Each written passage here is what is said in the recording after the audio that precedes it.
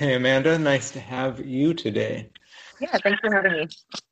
So I know we both work with VIA, but I don't know I don't know too much about you. We've just talked a little bit in the chat. So why don't you tell me a little bit about how you came to join VIA?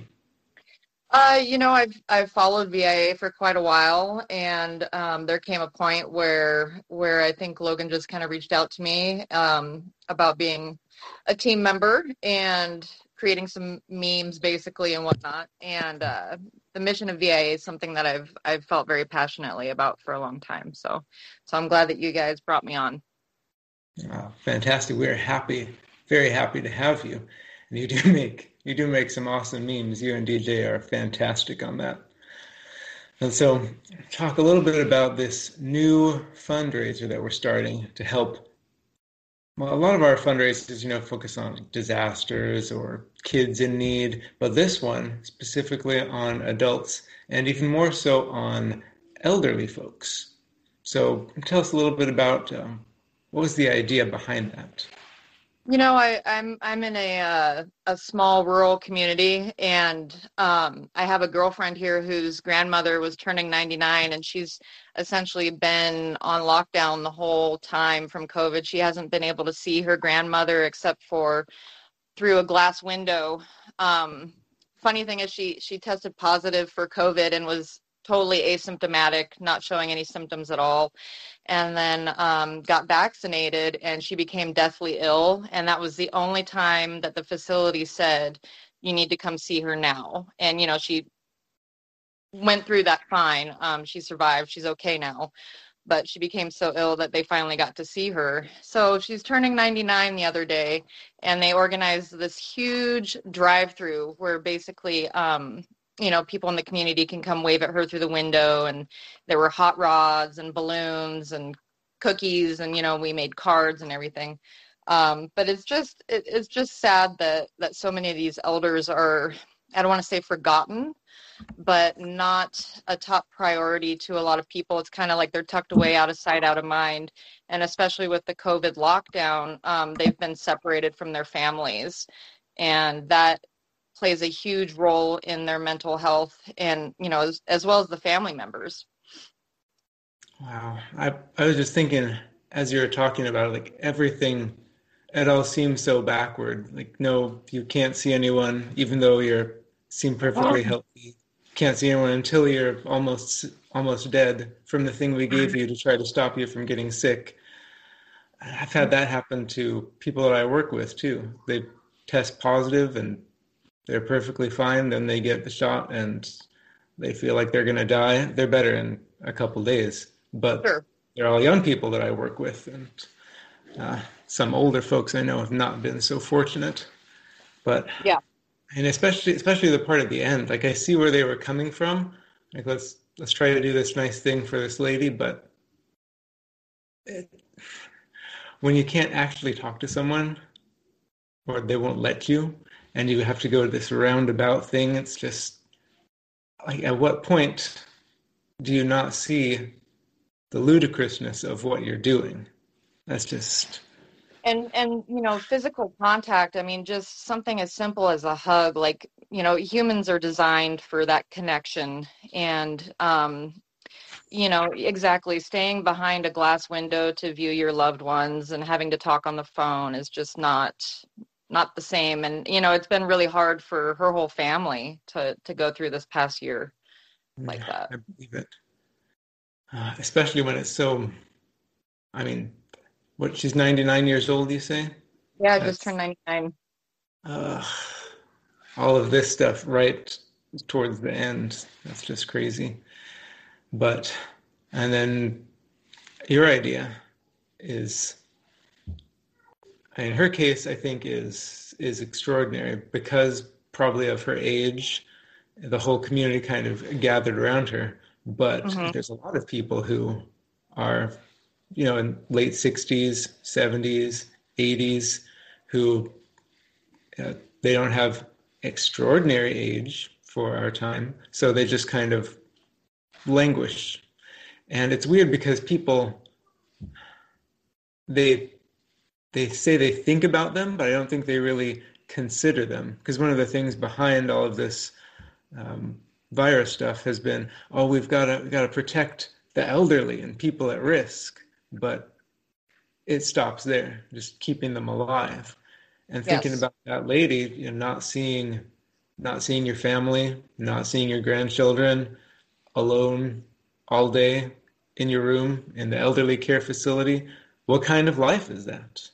Yeah, I mean, they've What are you essentially alive shut for? down a lot of the community exercises and things that they do, like the community group area, the recreation areas were off limits for a long time. I'm not sure if they opened back up, but thousands and thousands of these adults in care across the country are experiencing this, and their families too. And then not just the seniors, but there's adults in care facilities that can't take care of themselves, disabled adults, and I think it's just a thing that's kind of, I don't want to say glossed over, but a lot of people just kind of don't think about that, unless it affects them personally.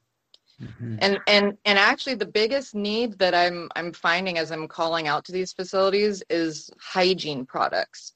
And it's up to the families to disperse these hygiene products, and they're not getting there in a timely fashion. And so the facilities are trying to make up for that.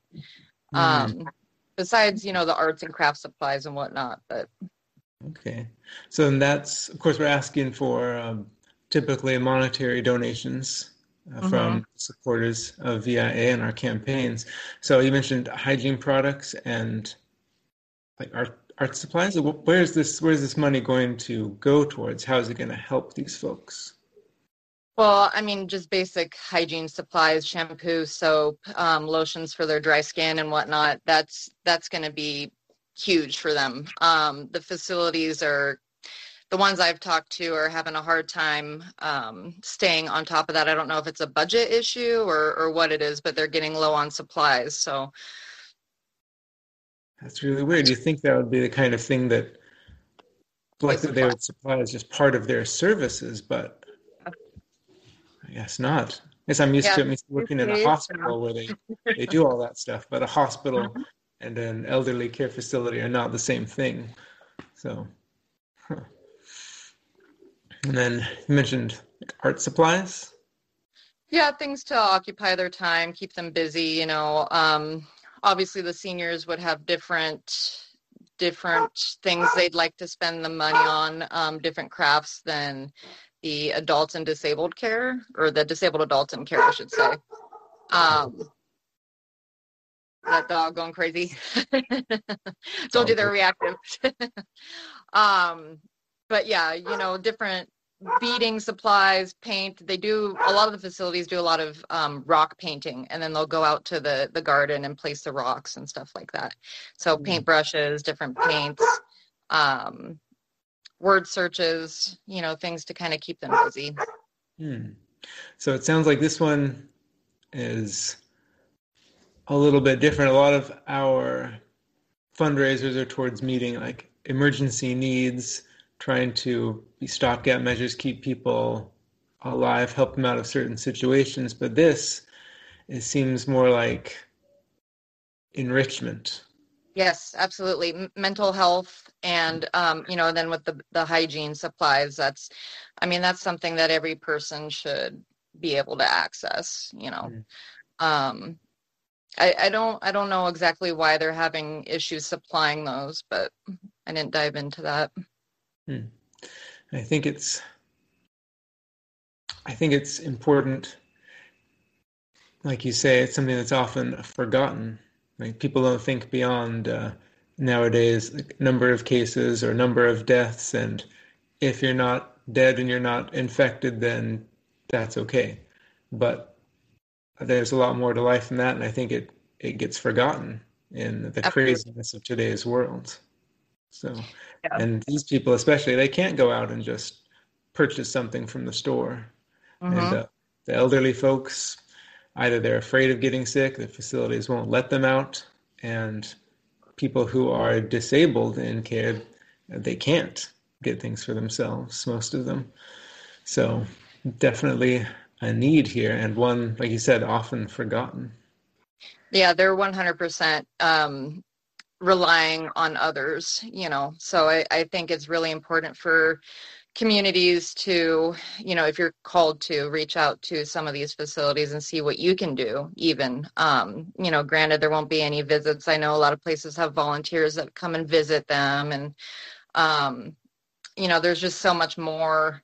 This pandemic has taken such a different toll on people. And a lot of it is a mental health thing and a heartbreak. Mm-hmm. That's very true. Now, one thing I thought was interesting about this is a lot of our fundraisers and campaigns that we do are precipitated by some kind of disaster. Oh, there's the winter freeze down in Texas, there's a hurricane, tornadoes. But this one was quite a bit different because this virus stuff has been going on, of course, for a while.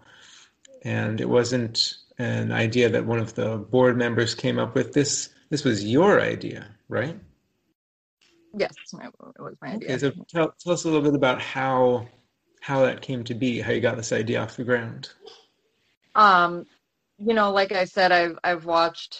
It's something I've always been very passionate about is adults in assisted living. I have some deeply personal reasons for that, but watching my girlfriend here with her family, and the stories of only being able to visit through the window, and I went down and the whole community was there, but it was just all through this glass window, and I just can't help but think about all the people that are essentially locked away for their safety, but they're struggling with depression and missing their loved ones and not having that human interaction.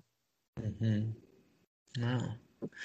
So I think that's really neat. Personal reasons. You kind of felt compassion for these people, felt their pain of their situation, and you wanted to do something about it, so you did.